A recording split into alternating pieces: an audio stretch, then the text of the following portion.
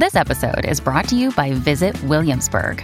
In Williamsburg, Virginia, there's never too much of a good thing. Whether you're a foodie, a golfer, a history buff, a shopaholic, an outdoor enthusiast, or a thrill seeker, you'll find what you came for here and more. So ask yourself, what is it you want? Discover Williamsburg and plan your trip at visitwilliamsburg.com. And now, from beyond our dimension, this is the Jeff Mara Podcast. Here's Jeff. My guest is Jason Breshears, host of the popular YouTube channel Archaics and author of 17 books. Jason is one of the only researchers in the world who specializes in ancient chronological systems and believes that an analysis of the histories of the world exhibits a perfect mathematical construct that we are living inside. This he calls the simulacrum. Jason, thank you so much for joining me today and welcome. Hey, I'm glad to be here. I was very intrigued by one of the videos somebody put out about an NDE they had that actually mentioned me and things that I describe hidden in our sky. I thought that was pretty intriguing. Other people have asked me to get you on the program, so I'm glad I finally got you here. Awesome. So what were your first indications that we are living in a simulation?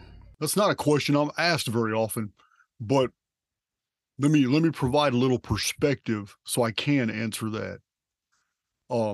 I spent many years with the data in my possession, and yet I had not, because of my vantage point, my upbringing, the way I was programmed as a Southern Baptist for the first 40 years of my life. All this data and information, the data sets that I had put out, they didn't make sense to me because I was looking at them through the wrong filters. It took a motorcycle accident in 2018. I was on a Harley Fat Boy. It's about a 930-pound bike, and I flipped it, and it was pretty bad. I flew through the air upside down, hit a concrete pylon. No broken bones, but a lot of internal sloshing because of the impact. All my organs were basically moved out rapidly within my rib cage and torn free from that musculature. I was bedridden for over 40 days, but I did not have an NDE. What I did have was this euphoric feeling. I was still in my body, but I didn't know that I had rebar sticking out of my arm, tore the tattoos out of the back of my arm. I didn't know that my clothes had been left on a fence, and I'm walking around. I didn't know my motorcycle was totaled. I just saw that it was laying down, and a lot of people ran out to me, and I found other people. I just instantly fell in love with their personalities. I had completely forgotten that I just had a motorcycle accident, and I'm sitting here digesting all this information. People are coming up to me, talking to me, and it's amazing. I'm sitting here interacting with all these people, and it was just a surreal experience. I was like in love with every single person and personality that I came in contact with. There's about 20 people who saw this accident.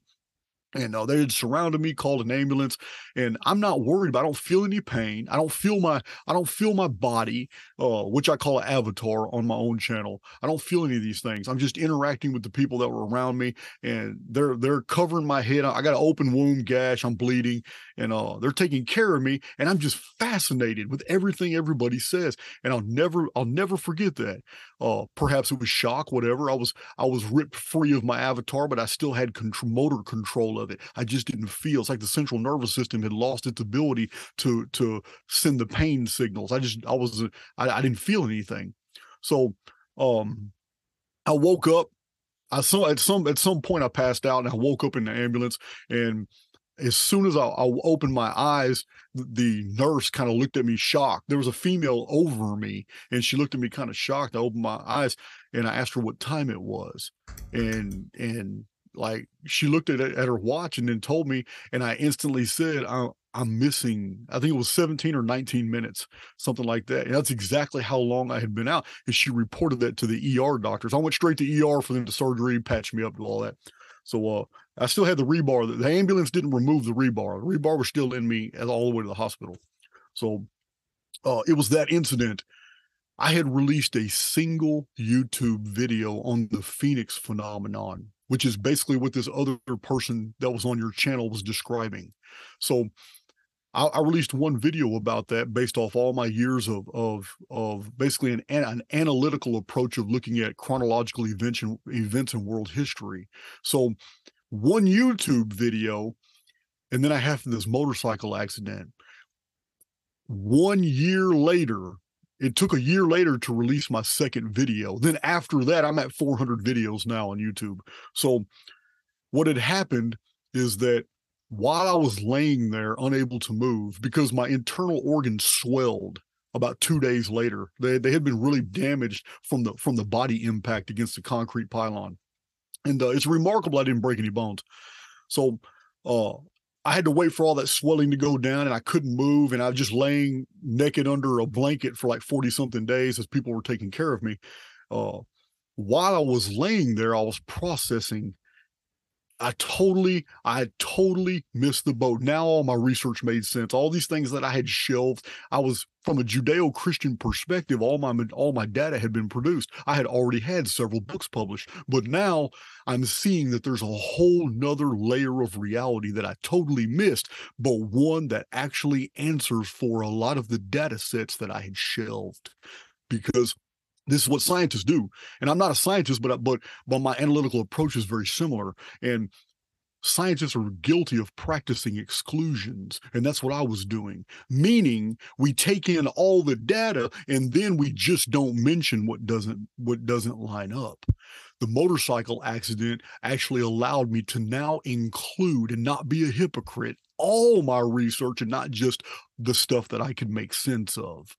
So this is when my whole channel changed to basically showing that the history of our world, the chronological data that we have documented from ancient Sumer and Akkad, Elam and Rashamra, Ugarit, ancient Israel, all the Egyptian dynastic records, all the way to modern times, all these chrono markers, all this data that we have, and it's a lot. I put it together in a work. It's a thesis. It's 510 pages. It's called Chronicon. And in there, I show that the history of the world is patterned and that we have the dates, we have the bibliographic references, we have the archaeology that supports a lot of this stuff, and it's too perfect. What we have as world history is a series of cycles and epicycles that happen so perfectly we can actually predict the next series of events. And this is what my entire channel is about: the Phoenix phenomenon and a few other type of interesting reality protocols. And what this has done is I had to pay attention to things that I had formerly ignored, such as the astrophysical data and the scientific data that were actually men and women who are very well established in their fields are already leaning toward the fact that we live in a quantum-based simulated holography, that our reality only feels physical by virtue of the central nervous system, and that everything around us is actually an artificial copy of somewhere else, and that what we're going through right now has more of the properties of a very advanced video game type reality than it does an actual reality. And this theory is taking on multiple dimensions, and it's getting more and more people in the scientific world are starting to support it the more they analyze the world around us, from the quantum level all the way up to the astrophysical level. We are now finding that reality does indeed maintain patterns that are way too perfect and way too predictable for it to be an actual natural unfolding of events. So what I did after my motorcycle accident was basically redesign the way I present my material. And instead of just showing the chronological records, which I was intending to do with my Archaics channel, now I show that from the chronological materials of everything we've known about the past up until today, we can promote simulation theory, the idea that we live in this simulacrum. It's pronounced simulacrum in the old Latin books, for which I got at the Oxford English Dictionary. I'm just a good old Texas boy, and I'm stuck in my ways. I'm going to keep calling it simulacrum. But this simulacrum just means that we are existing inside a copy of something else. and that there are problems within this copy that do not exist in the real prototype for which we are a copy. I'll give you an example. We have an adversarial program that's in here with us that makes things difficult. It retards human development. Sometimes you call it Satan, the demiurge, Ahriman. Different religions have put different spins on it according to their frames of reference. But this false God, this false construct, this AIX is what I call it, artificial intelligence X. This thing is what created the predator versus prey ecology. The whole phenomenon where a biological organism must tear apart and devour another biological organism or in order to maintain its sustenance. This is not a part of the original construct. This was an addition. It is the hallmark. It is the actual signature of the true creator of this false holography. Just like the New Testament in the biblical materials, it says Satan is the god of this world. It is, the biblical materials are very clear. Satan is not God. Satan is the god of this world, this false construct. And maybe the New Testament writers borrowed this from the Gnosis. The older beliefs of the Gnosis that came from the just different groups and disciplines of the Orphic and the Orphic and the Mithraic faiths that were older, predated Christianity, themselves came from Zoroastrianism, came from the writings of the Zendavesta. The Gnosis is largely born out of an amalgamation of these two major thought groups from Greece and Iran. And this is where we get the writings of the Gnosis. And in the writings of the Gnosis, that's what we have. We have the teaching that we're existing in an artificial world, a false reality, and that there is a real reality somewhere, but we're not in it. And that this false reality is governed by a false creator, and he's called the Demiurge, and he has a title, Yaldabaoth. And we are actually immortal souls passing through this construct. We don't belong here. And that too has been borrowed by Christianity. In Christianity, we find that we are pilgrims, we are sojourners. This is not home. We're passing through. We're on our way to a destination. This is not it. So basically, that's the best summary I can give you as to what we're really talking about here as far as the simulacrum, about this false reality and how it's not just scientific anymore. We can actually show these patterns in the chronological histories and in the historical record. And this is what Archaics is about. This is what Archaics brings to the table, showing the ancient records and showing all this deal, showing simulation theory, but from a totally different vantage point. You didn't use these words, and you speak more about data, but would you say that you were spiritually transformed from this accident? I'm going to put it a different way. I'm going to convey to you that you and I and everybody listening to my voice already have this innate, super, very powerful, immortal aspect to our existence. And that when we're born into this world, there are scales on our eyes. We all have the divine spark. We all have that a flame of potentiality within our being that can erupt into many beautiful creative things throughout our life. We all have that. There is no one excluded. The problem is it ordinarily takes an epiphany or a traumatic event to actually awaken that, so that internal aspect of our existence can actually start manifesting externally. And a lot of people go through their entire lives without such an experience. But we're all on an equal playing field. It's, yes, the motorcycle, it wasn't a spiritual development all of a sudden. It was scales falling off my eyes and seeing the world for what it really is. Everyone, we lost power due to a storm, and so we're continuing this podcast at this moment. And Jason, where I want to start at is that who or what do you think created the simulacrum in the first place? It is my opinion that we are existing within a construct that it is itself an extension of the oversoul. and that we are immortal beings passing through this experience. We're not meant to save the world. We're not meant to stay here. We're meant as pilgrims and sojourners to pass through, gain, and acquire the experiences that are here for us to acquire, and that the world is going to be just as evil as the day when you pass away as the day you entered it.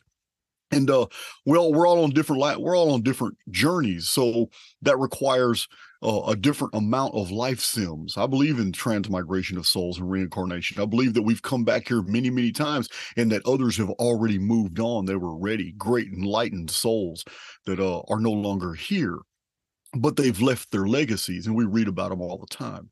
So the simulacrum itself, simulacrum, however you want to pronounce it, it's an extension of the oversoul, but it's a confined area. It's like a quarantined area where the evil and the negativity, the dungeon programming that's operative right here inside this construct has no way to cross-contaminate the outside universe, the real reality on the outside of this experimental construct. It's I do not believe in the Matrix version of a simulation that we're essentially batteries for an AI system that has gone rogue and taken over. I don't believe that.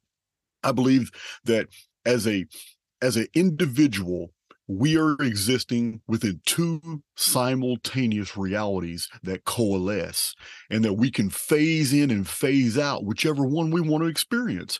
And let me explain these.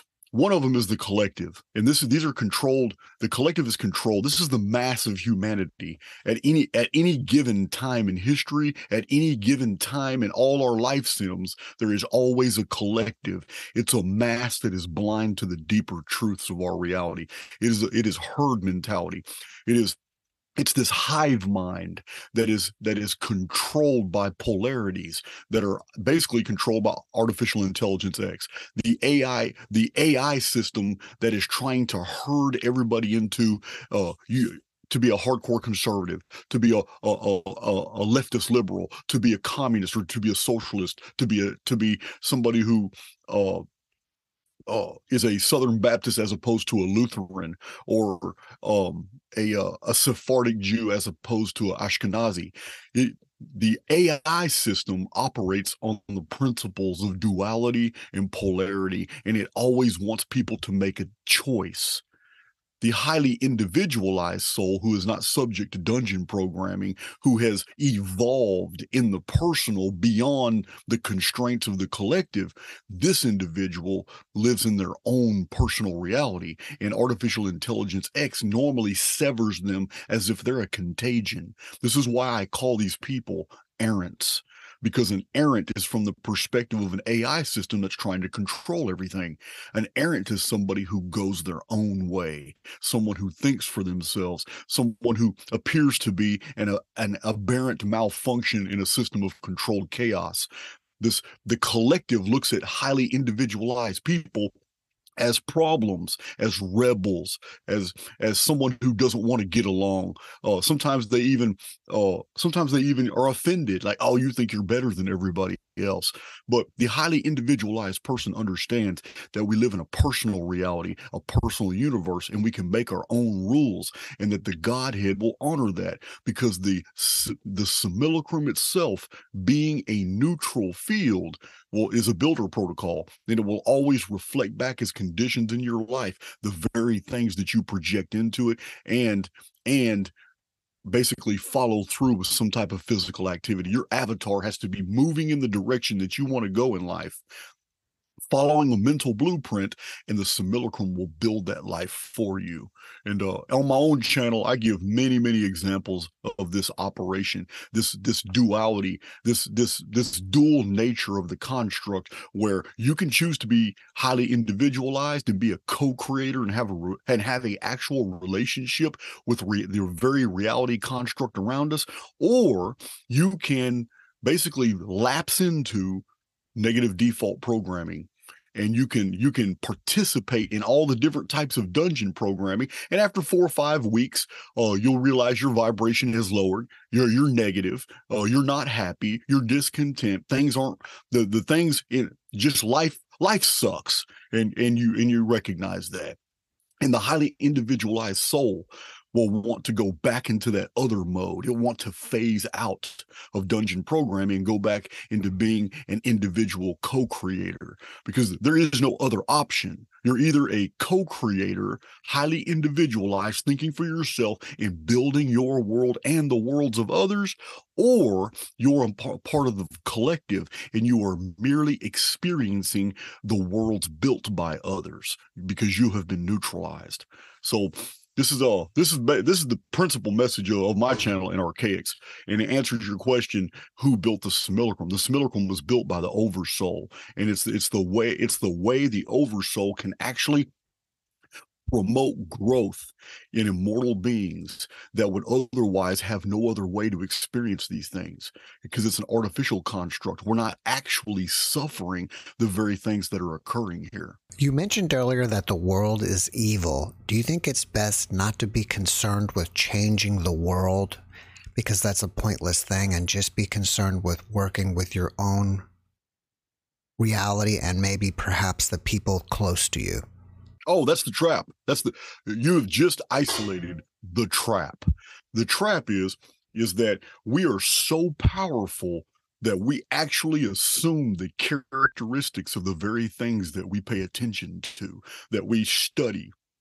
So the individualized immortal soul that's in here passing through, if this person begins to focus on the negativity and begins to focus on the things that are evil, then this individual actually begins to suffer the very circumstances that it has brought into its own personal awareness. Yes, we're not supposed to focus on this negativity and this evil. That's the trap. That's how artificial intelligence X lures souls into the collective and then traps them in different modes of dungeon programming. This negative default programming is all over the world, and we'll never escape it. And we're always phasing in and out. I do too. And all throughout the videos on my channel, people see how I don't just teach this, but I apply it, and I show different life lessons. I do van vlogs, and I explain, hey, this is what I did in this particular situation, and this is what happened to me. And this is what I did when I ignored this, or this is what I did when I started entertaining this, and look what's happened to me, guys. Oh my God, I just lost all this money. I lost these contracts. I've been a contractor for a while, and on my channel, I take people on my jobs, and I show them human interactions in jobs that collapse, jobs that do really good, and I show these principles operative in my life to give people examples. So, yes, it's the very thing. Just like you said, it's when you focus on the negative that you actually bring into your existence the negative aspects of our reality. Yeah, you can't focus on the negative. You will never save the world because it wasn't here for that purpose.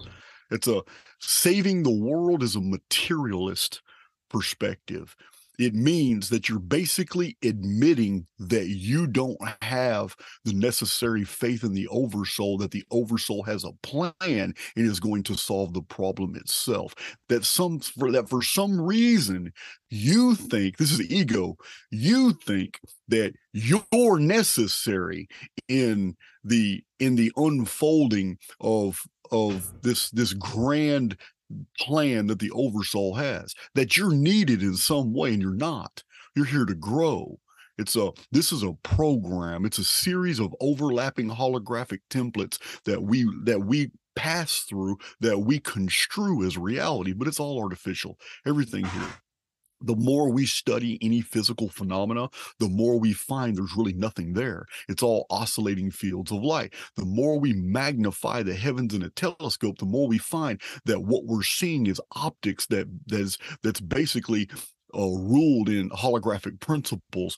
Things are not making sense the more we magnify the heavens with a telescope. And we have to come up with more and more theories to make up for that, because it's getting us further and further away from the material physical universe that we thought we lived in. And the more we magnify things with a microscope, the more we find that things become amorphous, and that the actual things that we thought were physical are actually very far apart from each other, and there's more open spaces and vacuum between things that we considered physical, that there's actually nothing there.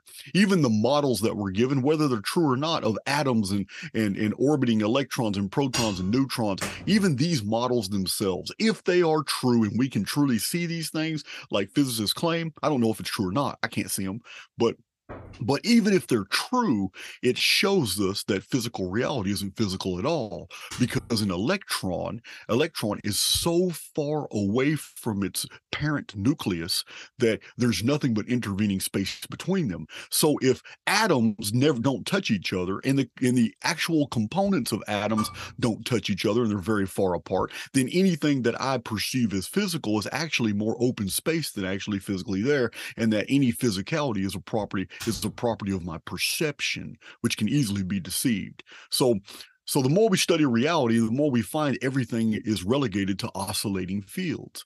So if everything is oscillating fields, then that means vibration and basically what we're resonating on has more application than belief. Let me give you an example. We experience things on a daily basis that comports with how we're resonating. And you can see this operative in your daily life all the time. Get up in the morning with a negative attitude and watch how many negative things happen to you before noon, before you even take your lunch. From the time you woke up, it's nothing. It's rapid fire. Stub your toe first thing in the morning, then a door closes on your ankle, then you trip on something, then you get a phone call and you get in an argument with somebody, then you're going through your emails, and the emails that stand out to you are the ones that are just all negative, and it puts you more. Once you're vibrating on a certain frequency, reality will reciprocate and bring into contact with you all those things that are vibrating on that same frequency. This is why we need to guard our attitudes. This is why a positive mind is actually key to overcoming the simulacrum itself. So in answer to your question, God is the simulacrum, and we're existing within God. I just don't really use these terms on my channel.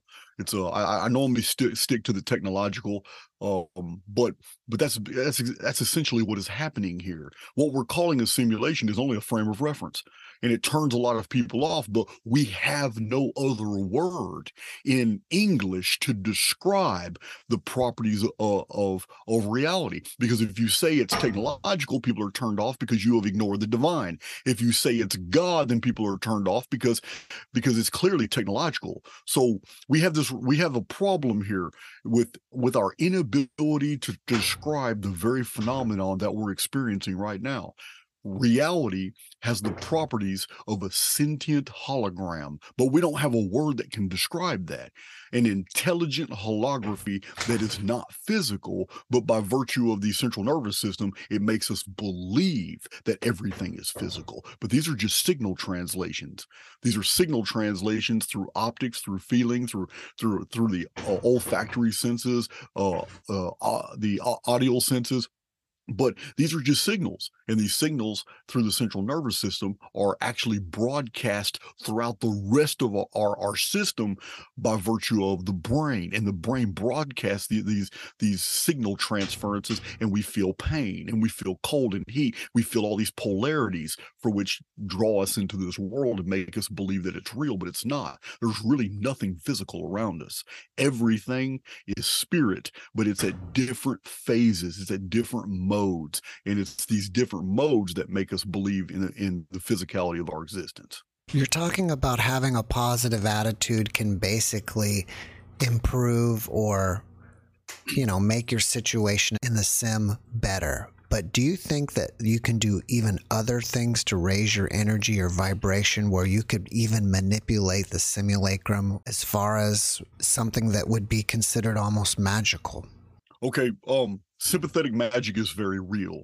Sympathetic magic is very real because there are laws that the simulacrum is governed by. This is not this is a very fixed mathematical medium, and anything that's core principles or mathematics would have to be governed by certain protocols and laws that are fixed and are unchangeable. So I have noticed in my own research, and I mentioned this several times in videos, that the simulacrum seems to be operative. Like things like the law of diminishing returns, the law of conservation of energy, the the excuse me, the AIX system that tries to bring everybody into the collective. It is subject to those. And the simulacrum, being different from that, seems to be subject to other laws as well. And one of those is the law of correspondences. And in the law of correspondence, we find that like attracts like. So when somebody is acting on, if somebody is employing an old occult maxim, act as if you are, and you will be. This is a builder protocol trigger. If Jeff Mara decides that he wants to experience this and do this, then what Jeff Mara has to do is build the necessary creative template. And the way he does that is just simply imagine what you want. And once you've imagined what you want, then your physical avatar must follow through, because the simulacrum does not respond to fantasy.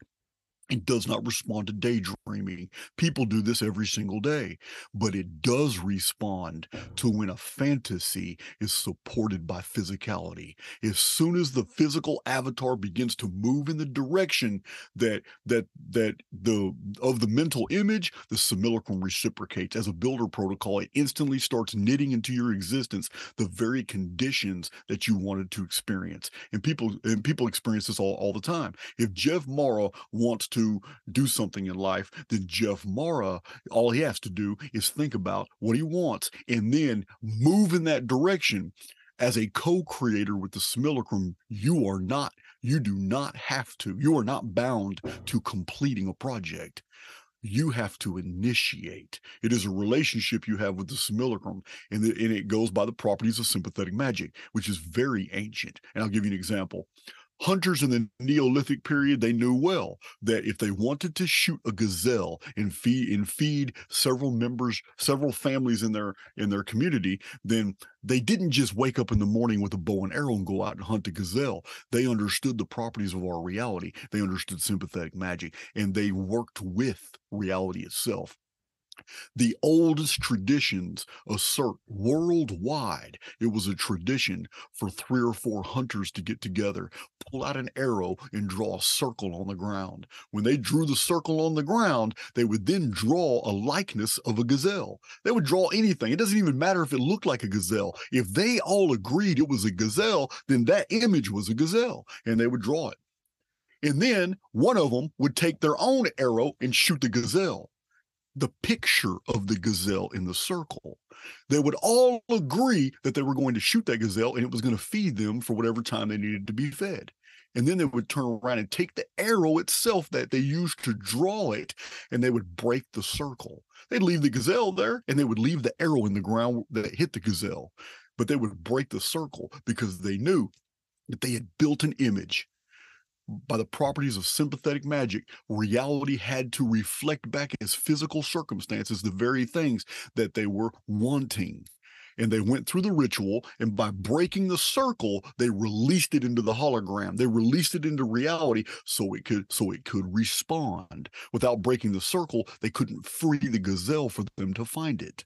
So this was a very old practice. It's practiced in different ways all around the world. It is the origins of sympathetic magic, and it is exactly how the simulacrum works, but on a more sophisticated level. You don't have to go through all the things that they did. They just understood the system. They understood the world they lived in. They would go out and hunt that day, and they would find a gazelle. And to them, it wasn't even mysterious. So we have to do the same thing. If we want our gazelles in life, all we have to do is build the mental picture. We don't have to go through all that. That was their physical deal, but we have to build the mental picture. In my own case, I needed a contractor van, so I pretended I had one, even though I didn't. I had an old hatchback SUV. I was contracting doing flagstone work. That vehicle is not qualified to carry the weight of the materials and tools and chemicals and everything that I need for my work. But I pretended it was. I pretended it was a big contractor van. And I don't know if you've seen some of my videos, but I have that van in a lot of my videos. I have a gigantic, fully 3500 Chevy 2017 Chevy Express van. It is massive. It's got all kinds of tools on it, and it's beautiful black van. But I imagined that into my existence until somebody I came in contact with didn't have a use for the very van that I needed, but they owned it. So I made a deal with them. I paid them every month. I could have never afforded that van.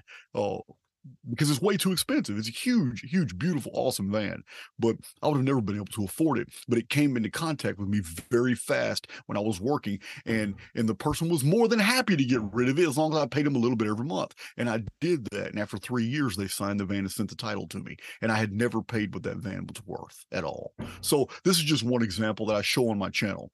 When I started my channel, I did not have that van.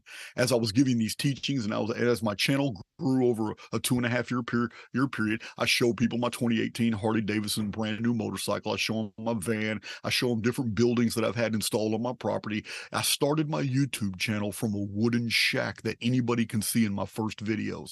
My very first videos, I was basically injured from a motorcycle accident. I had zero income, $27 in my pocket, and I already knew all this material by virtue of long imprisonment, doing the research, actually practicing it in prison, but getting shoved out into the free world, having to fend for myself and do all these things. It was a whole new experience, and I had lost my way for a while. But I knew I needed to release all my research into the public, and I did it through YouTube. And almost instantly, as soon as I started moving in the direction of educating the public on all the things that I discovered in 2 decades of research in prison, all these beautiful things started happening in my life. Money and circumstances, new housing, properties, everything started coming to me. But at the same time, Jeff, I'm also explaining to people in videos, this is how it happened. It's not because I'm favored. It's because I'm applying the very same principles that I'm teaching others. I'm living this, and this is what's going on. And I'm very well off now. I'm doing very good now. Not just because of a successful YouTube channel, but because these things, I still apply these. I'm dreaming bigger. I'm dreaming high, bringing more into contact, more things. And it's so simple. My gazelles have now taken on new forms because the old forms of the gazelles have all been met. Everything that I wanted, got my property, got all my buildings and stuff. I got 6 different buildings on my property now, and they all have different functions. I use them for different purposes. Multiple vehicles, just bought a 3rd vehicle. I'm not bragging. What I'm saying is once you begin vibrating on a certain frequency, you draw into contact with you all those other things in the past, because there's really no such thing as time. Time is illusory inside the construct. We experience things in a linear fashion, but the simulacrum doesn't respond to us that way. Time is very interesting as it's applied to us, because all the accomplishments or things that you ever wanted in the past, they're still there. They're a part of your informed field, and they can instantly appear in the present. And you've seen examples of this in your life as well. When you had dreams when you were younger, things you wanted to experience, things you wanted to bring into contact with your reality, and yet they never manifested. You weren't where you were supposed to be at that part of your life. You were vibrating on different frequency from the very things you wanted. And then all of a sudden things are going your way 15 years later, and things are going your way. You're enjoying life. Maybe you got a kid, it raised your vibration, and now all of a sudden, all these things that you really wanted back then, all of a sudden just started manifesting in your life. It's been 15 years, and all of a sudden, bam, bam, bam, bam, bam, bam, all these things come to you, but they no longer have that value, because you've mentally moved on. You've become more mature. These things aren't important to you anymore, but they still came to you. And it's because you hit that frequency that you needed to be on. So once you understand that everything that you ever wanted in life is already here, and the only difference is that there is a distance between you and what you want, not in the physical world. The distance is in frequency, rate of vibration. Once you understand this, then you'll also understand it does not take labor. It does not take work to bring even the most difficult things into your reality. It doesn't take these things. It takes an awareness that the very things that you want in life are everywhere. They're abundant. The simulacrum is a provider, and everything you want is here. And the only reason you don't have the things you want in your life is because you are in negative default programming. You are basically part of the herd mentality. You are listening to mainstream media. You are listening to the collective around you. You are not obeying that intuitive, innate spark to go your own way, do your own things, get in that meditative spell by yourself and just build the world mentally that you want, and then just go out and start moving in that direction. You think you have. I'm not talking to you personally, Jeff. Yeah, I know. I'm just saying that you think you have to go out there and build everything that you want in life. And that's not a relationship. If you have a relationship with the oversoul, then it's a co-creator relationship. And that means you only need to do your part. And any belief that you have to do the all actually nullifies anything coming to you, because it is a relationship. And if you can't see it as a relationship that you just have to initiate, then you'll never receive the things you want in life. Basically calling the oversoul a liar, that it won't provide these things if you think that you have to do it. Do you have a daily morning ritual to put you in this positive mindset? Yes, I do. I do. And I don't even discuss it I really don't even discuss that on my channel. I've only mentioned like twice, but before I open an email, before I entertain anything, before I even came on this morning, not even about 2 hours ago, I get up early, 5:30, around 5:30, 5:45 in the morning, my eyes pop open and there's no more. Once my eyes are open, there is no laying down in the bed. I'm restless. I can't lay down. It's I'm a very, very deep sleeper.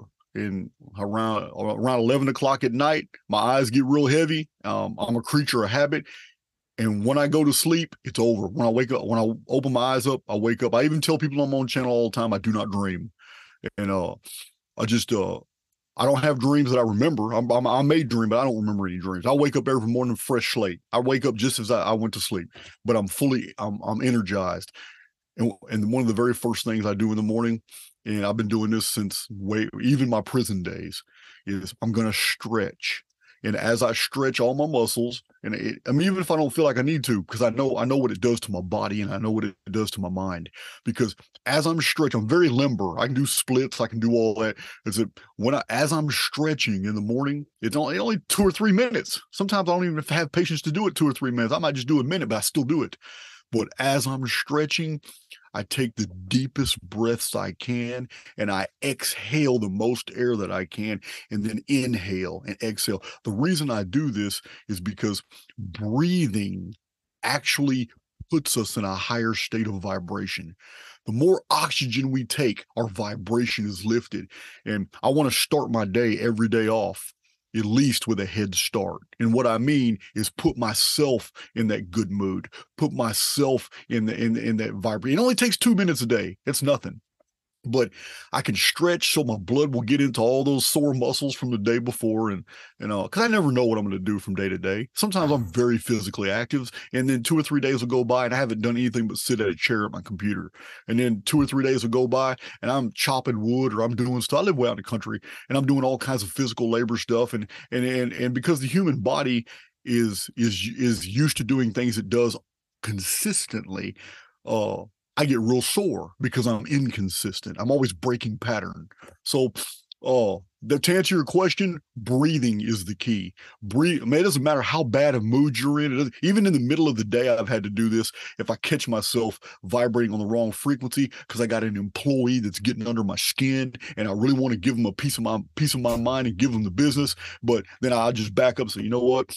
This dude's only making $15 an hour. I understand he's frustrated. He's working out here in the hot sun. I'm just going to let him make it, even though he's run me hot and he's not really doing anything that's worth paying him for. And I'll take a minute, because breathing does completely realign you. Deep breathing for about 2 minutes, it becomes euphoric and it changes your attitude. And yes, it puts you on that frequency to receive, because I'm a believer in it. Now, I don't do long meditations. I can't. And I'm not telling other people not to. I'm telling you that in my experience, meditation doesn't work.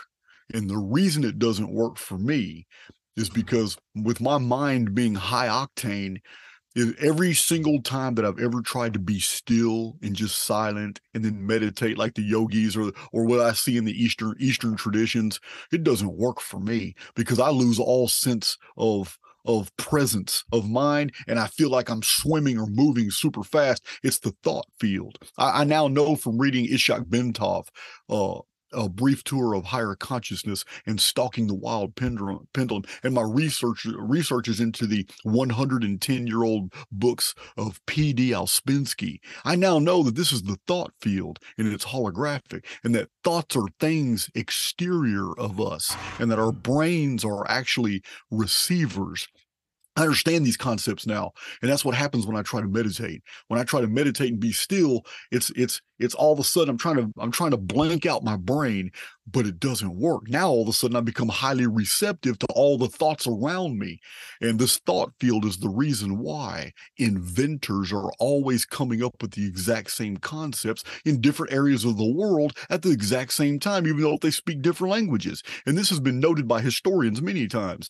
The phenomenon of inventing new things into the world seems to there's a pattern where it's invented in multiple different locations at the exact same time, and then later on only one person is attributed to that invention, but it's ordinarily not true. The invention came out in multiple different places because these things are in the thought field, and highly receptive individuals pick up on this.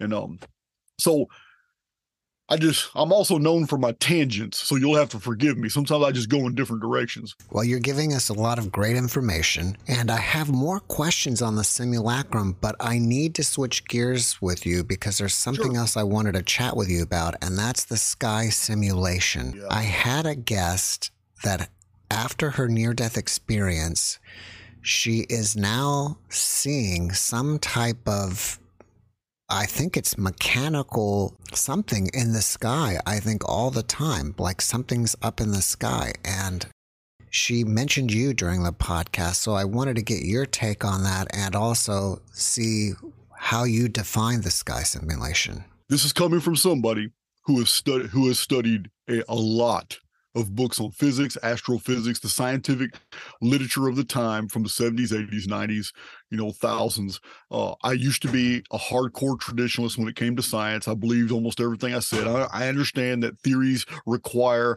some type of morphing as new data is taken into the fold. And I'm telling you all this because my bibliography has been published for everybody to see. And in that bibliography of over 1,300 books, it's freely published on Podia, and thousands of people now have downloaded that bibliography. It's the title of every book, author, date of publication, publisher of every text that I have read in my two decades of research. And there's a lot of scientific books in there.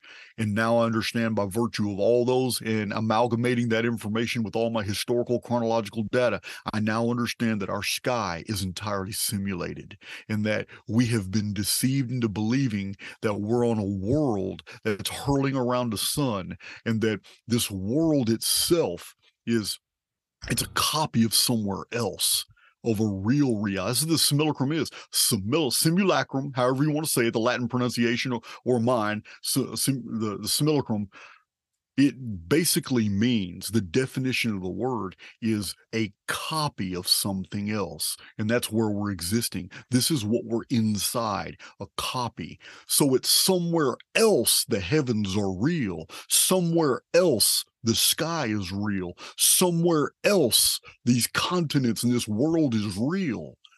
But it's not here.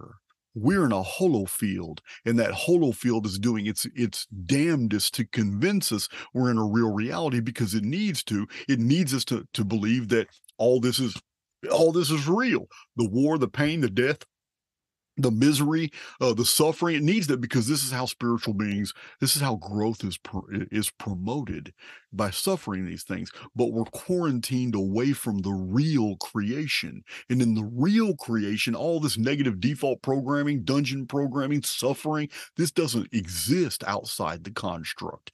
It's in here for our development. So when you look up at the sky, you're looking at a multi-tiered hologram that gives off the impression of parallax. And it's so sophisticated that the more we study it with telescopes, the more data that it feeds us. And it's always feeding us what we suspect. Let me give you an example. There's a phenomenon known in science that the more theories that are pushed on the field, the more the field responds with evidence of those theories. If there's anything that people in the collective begin to believe in, the collective programming responds back with physical phenomena to support that belief. So it's an interactive dynamic. It's the same thing I was telling you with the gazelle and the circle and the arrow. It's sympathetic magic, but now it's affecting the collective. So this is the danger of the media. The media builds for us a false world that doesn't exist, but it promotes. But what it's doing is fear mongering, and it wants the collective to fear this one certain thing, and then that one certain thing is reflected back as circumstances. What was only reported as news now becomes a part of the world construct because enough people feared it, and fear is very powerful negative base force. So this sky sim is specifically there to perpetuate the illusion that we're in a real reality, but it's not. And all these periodic cataclysms, these things that appear in the sky. My channel I have many videos that show old pictures of what people saw in the sky. So before the camera was invented, they did woodcuts and they did paintings and pictures. And there has been times when the sky sim power source failed and people actually saw what was up there. But because they were living in a different type of non-technological world, their frames of reference were primitive. So when we read the text of what they saw, they called them shields banging together with rods and thimbles and cog wheels, and they saw these things all moving in the sky. They were explaining that they saw basic machinery. And then in more modern times, when the sky sim has failed and the sun, moon, clouds, stars, everything just vanished, and all of a sudden people are looking up like, what the hell is that? They describe moving parts like a giant machine apparatus.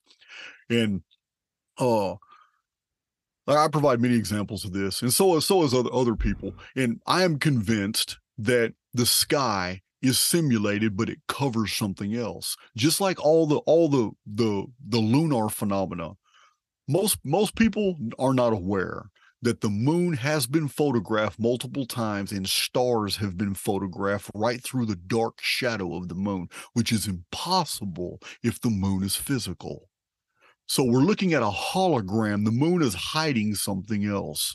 Now, we've also seen a lot of telemetry and photographic evidence that the sun itself may not be 93 million miles away, and it's local. And this is very interesting because in a hologram, it'd be very easy to fool by optics. But there's other ways of knowing. There's other ways of perceiving things, and we don't always need the optics. We have like parallax. We use parallax, and the measurement of shadows gives away a lot.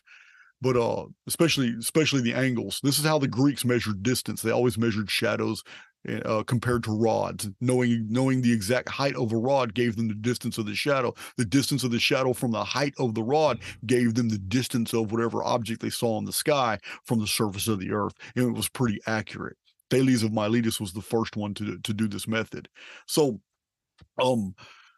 with the sky sim, we have this machinery that hides something, and it operates something. And there's even been modern times, there are hundreds of videos on YouTube about skyquakes. Skyquakes are this humming, this weird machine-like sounds that are coming from the blue sky. And this is another phenomenon that's been recorded on platforms all around the world. I've seen a few YouTube videos about the skyquakes and the thunders and the humming sound that's coming from the sky. So this what you're seeing in the sky is pure optics.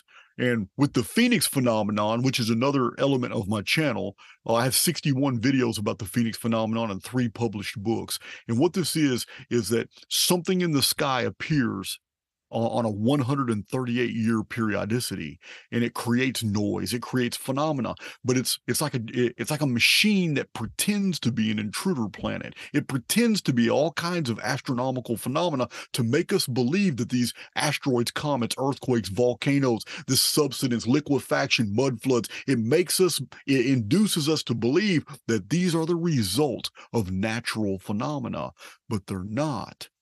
There's an apparatus hidden in the sky that interacts with more things that are underground that creates all this phenomena that we perceive as natural disasters, but they're not. They're actual attacks. They're attacks to retard human development. They're attacks to knock people down. Every single time humanity has embraced a technological age and become super technological to where we started really discovering the reality that we were in, we got knocked back down. And this is not the first time that we have been technologically advanced. And this is also a tenet of the Archaics research. I show this in the ancient world where we have tractors, we had military vehicles, we have all kinds of technological devices in the ancient world, and the evidence is not just found archaeologically, it's also found in the texts of the ancient world. All you have to do is understand that the people who wrote those texts did it with primitive frames of reference, that because they wrote those texts hundreds of years after the events they depict. And the flying chariots and the wheels within wheels and the horseless carriages that spit fire and all these references in the ancient world of flying in vimanas, however you pronounce it, these pre-flight checks. Yeah, there's Hindu texts that have pre-flight checks before you take your vimana into the eye. There are texts that have been found in Sanskrit that teach you how to do dog fighting in your vimana, like air-to-air combat with an enemy in another airship. So Zeppelin technology, these things are old. There's nothing new about this. We have had technology multiple times because it only takes 200 years for us to go from horse and buggy to Hadron Collider. And if we have 58 centuries of documented, recorded history, when you take all the world's text together and you take all the histories, all the Akkadian, Sumerian cuneiform, all the Amorite texts, all the texts from Ugarit and Ras Shamra, ancient Egypt from the Old Kingdom all the way to today, all the papyri, and then all the texts that we have surviving from the Pergamum Library, the Library of Alexandria, much has been relocated to the Vatican. When you take all these histories from all around the world, from the Sanskrit and the Vedic and the Tibetan, the Chinese, all the way back to the Chinese turtle texts and the silk almanacs and the going back to the days of the Chinese dragon kings, all these texts from all around the world, from the Mayan, the Quiche, the Toltec, the Olmec, the Zapotec, all these traditions texts, everything fits into a 58 centuries of recorded history. And in that 58 centuries of recorded history, humanity has become technologically advanced multiple times and been set back by these cataclysmic resets that I call the Phoenix phenomenon. And Phoenix is the core material of I've gone in many different directions, but Phoenix is what started my channel. But yeah, so in answer to your question, the sky is simulated and it's covering something else, and there's a vast apparatus of machinery. Now we're only using the word machinery because that's you and I, Jeff, that's our frame of reference, because that's where we're at in our understanding of technology today. But what we're really talking about is something that is sentient, something that is living, understanding, able to perceive, but it acts like machinery, but it's something that's alive. Do you ever use the words higher self on your channel? No, I don't believe I've ever used that terminology, higher self. I understand it. It's not a vernacular that I employ. We talk about higher selves quite a bit, and I like to use the word complete self, like your complete self with all your knowledge is in another realm. And when you come here, you're a limited version of that self with only a certain amount of information. And we've even talked about that. Is it possible that what animates our avatar here is actually like a digital copy of our complete self. We come here, we experience, and then when we go back, we upload all of our experiences into that complete self. That's a really good approximate to exactly what I have been describing for a couple of years on my own channel. Let me put this, you just basically outlined for me how you express these thoughts. So let me tell you how I express the exact same thing from my perspective. Mm-hmm. Because this is a teaching that's on my channel. Okay, we like to call it the soul. We like to call it our immortal being. I tend to use scientific parlance sometimes, but it means the same thing.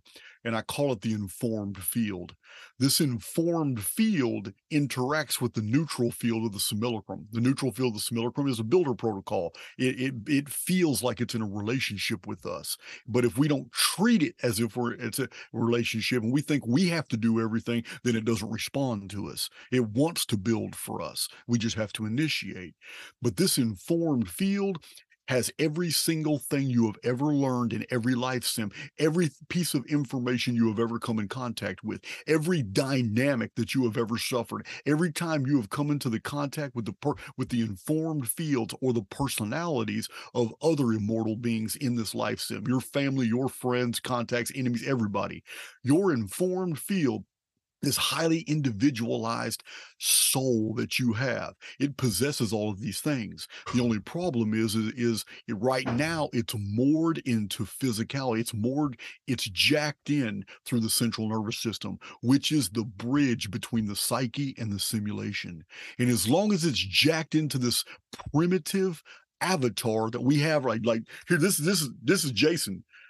Jason's not my true identity. Jason is the name of the avatar people have come to recognize in this body, but this is just temporary. What's not temporary is the programming that's inside of Jason. The personality is unique. The avatar is not.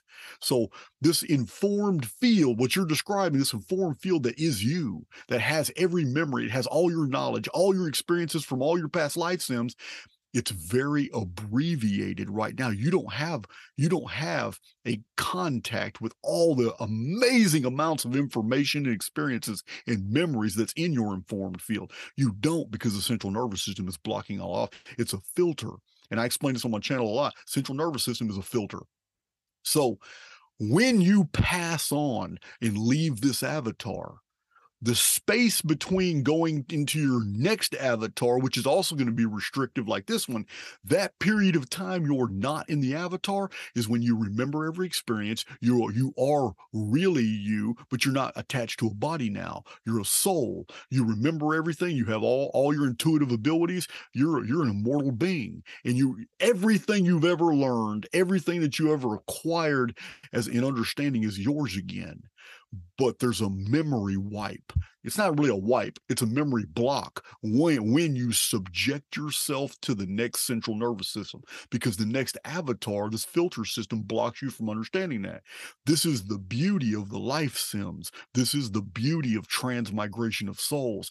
It allows a highly individualized immortal to experience everything, build all these things up and grow, and it grows. But it's only once you leave the simulacrum that you take all this data with you. Because in the holo field, all information is never lost. In the holo field, in this beautiful mathematical structure that we live in, all the data is there. It doesn't go anywhere. Data does not get destroyed. It may change, but it's there. But you don't have access to it when you're in an avatar, because there's a filter in place. But once you exit your final avatar and it's time for you to move on, you take all your experiences, all the growth, all the maturity, everything that you have learned in every life sim that you've been here. You're taking that with you. That's what you're describing, your higher self. That's moving on. Maybe you're going to another simulacrum. Maybe you're going to return home for again. Sometimes I give the analogy that time is compressed here. We are suffering a time dilation. We have this transmigration of souls where it's not indefinite. There's always a fixed period of exodus. And this is what our religious teachings teach us as well. There's a period when this construct will collapse. And when it collapses, those who are ready will make their exodus. Those who are not ready, who have been suffering dungeon programming, who have stuck themselves into negative default programming as part of the herd, those who have fallen prey to the world, they're here to go through the entire experience again. There is no heaven and there is no hell. You're going to completely keep going through this entire series of life sims in this simulacrum, which is this world, particular world, with the same histories. These histories, ancient Egypt, Babylon, Akkad, Ugarit, Urartu, the Hittite Anatolia, this isn't the first time we've lived through these histories. You and I may have gone through this same template and been totally different individuals, different personalities, different people, different. We might have been chained to a slave galley on an ancient Phoenician ship. We may have been a prince in ancient Armenia. We may have been just a stonemason in Egypt or in the Inca Empire. We may have been somebody who pumped the well. We don't know. We've been many different people in many different time periods, and we may have already lived through this entire program template multiple times. But when we're ready, we make our exodus. And the exodus is always a whole group leaving at the same time. It's not individuals leaving. It's a cataclysm that happens inside the construct to hide the fact that a bunch of souls just made their exodus, while everybody who survives the cataclysm lives through all these life periods and all that again. Now, that's inside the construct, and it seems long. My lifetime right now, I'm 49 years old, and it seems like it's been a long time, but it's not. It's a time dilation. A couple days from now, Jeff, you and I can just wake up, take our visors off, because on the outside of the construct, remember, this is a copy of a world. Outside the construct, it's going to be very similar. So we'll take our visors off, look at each other and say, wow, that was a hell of a ride. I lived 432 different lives. And you say, man, I only lived 216 lives, which means you matured a lot faster than I did. So I only lived 216 lives, but we made it out at the same time. And then when we look at our visors and we see our timestamps, man, I was only in there for 19 hours.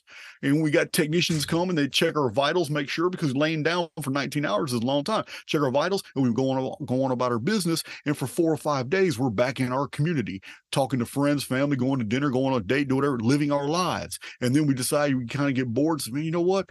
We'll go ahead. There. That was the Nemesis simulation. I've already done that one. Me and Jeff did the Nemesis simulation. I might call you up and say, hey, Jeff, they got one over here. This is really interesting. It's called the X simulation, meaning unknown factor. We don't know what we're signing up for here, but as immortal beings, we absolutely know that there's really no danger.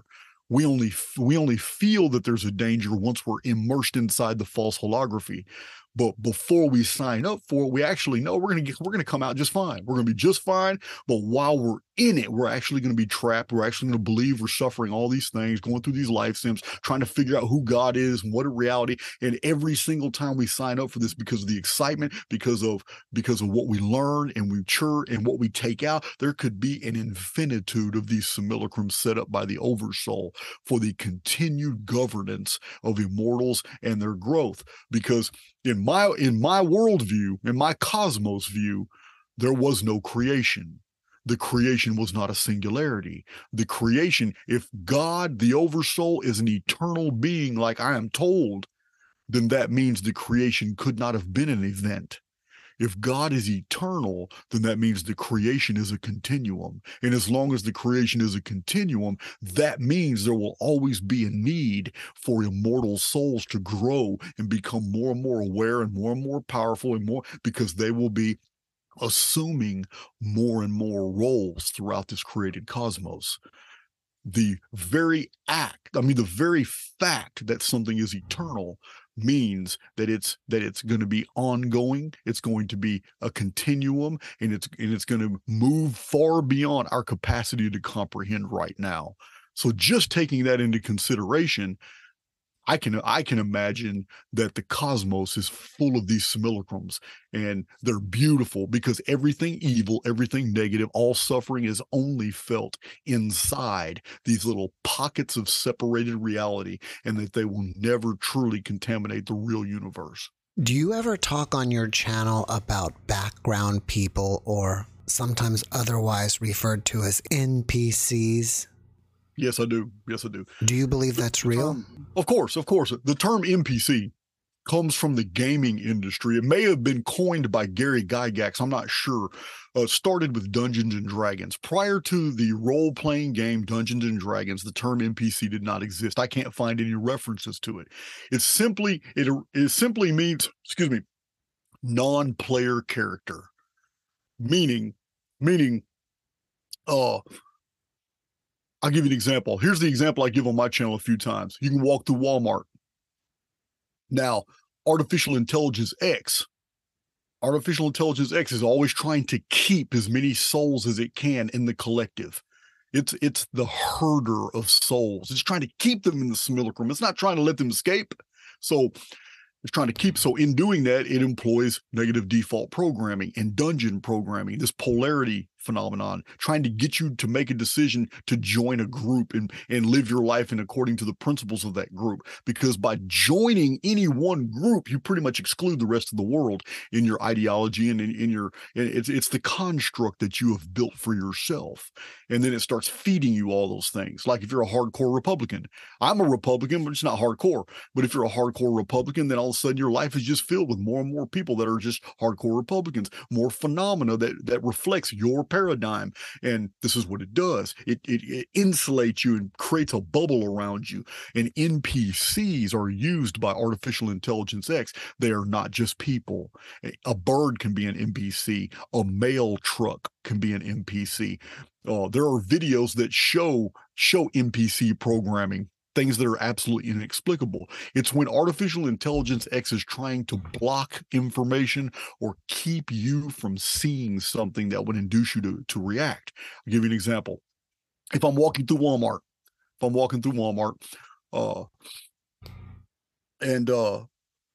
there's somebody that I need to see. Somebody sees me and they know that, oh, that's Jason from Archaics. I need to ask him something so important. Now, if they were to see me, they would instantly want to ask me a certain question, and Artificial Intelligence X already knows what my answer is and also knows how it's going to affect that individual and how that individual is then going to start watching all my videos, and then how that individual is then going to separate themselves from dungeon programming. It can't have that. So as I'm walking through the aisles, and this individual is walking through the aisles, Artificial Intelligence X understands the trajectories, knows exactly when we're going to meet and come into contact. So it pulls up a distraction. Maybe some beautiful woman just bumps into me. And when she does, I totally ignore it, holding my basket, but it makes me look in a certain direction. And then there's somebody that I almost swear I know, I'm very familiar with. And I thought, oh man, I got to go catch that person. And I walk 3 aisles and take a left thinking that person was in there. And that aisle is super long. And there's no way that person could have made it to the end of that aisle, even if they ran. But I saw. So now I'm second guessing myself. Did that person go down this aisle or that aisle? That person's not even in Walmart.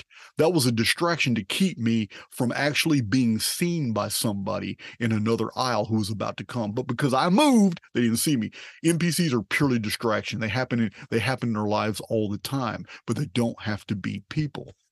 They can be vehicles that actually block us from seeing something, maybe reading a sign, maybe helping somebody who really needs help. An NPC can be a beggar that's on the street just laying up against a building, and then you want to go give them money or something, and then turn around and you have to cross the street, wait for traffic. People are moving to and fro. By the time you cross the street, the beggar's not there laying against you. You're going to give the beggar some money. That beggar's not there. But that beggar was never there. It was a product of your perception. It was an injected piece of the hologram to get you to that point, to walk over there. And the reason is because somebody that you really needed to affect and talk to was standing 2 feet away from you, but you just hadn't looked to your left to see that person. So NPCs are distractions. They're always there, but I believe that they can be used for your benefit as well. I just don't have any examples. But yeah, NPC can be a bird. It can be a phenomenon. It can be a vehicle. But in most circumstances, NPCs are people that aren't actually there. And NPCs can be used to actually populate an area when there's only very few individuals actually there as well. This is another popular theory about NPCs, that some public places have a whole lot of people there, but there's really not that many people there. Most of them are NPCs. One last question, and I'm trying to sort something out for myself. The AIX is all put in place. We choose to come here to learn and to grow. And the AIX is a system that's self-regulating and wants to keep everything in its own order, and even is working in some way against us, but perhaps for our own good. Would you say that we want to try to understand it and then be able to use it for our benefit? That's a good question. I don't know. I don't get a lot of, once people understand and they go through my material and they understand the difference between the simulacrum and artificial intelligence X, the vast majority of people who see the data and understand, they get it and they agree, okay, there is a difference here. Where we don't agree, and I'm open to debate on my own channel, and we don't even debate it. We just have differing opinions. Where we don't really agree is artificial intelligence X a parasite program truly evil that has been introduced into the system and it's taken over or hijacked it?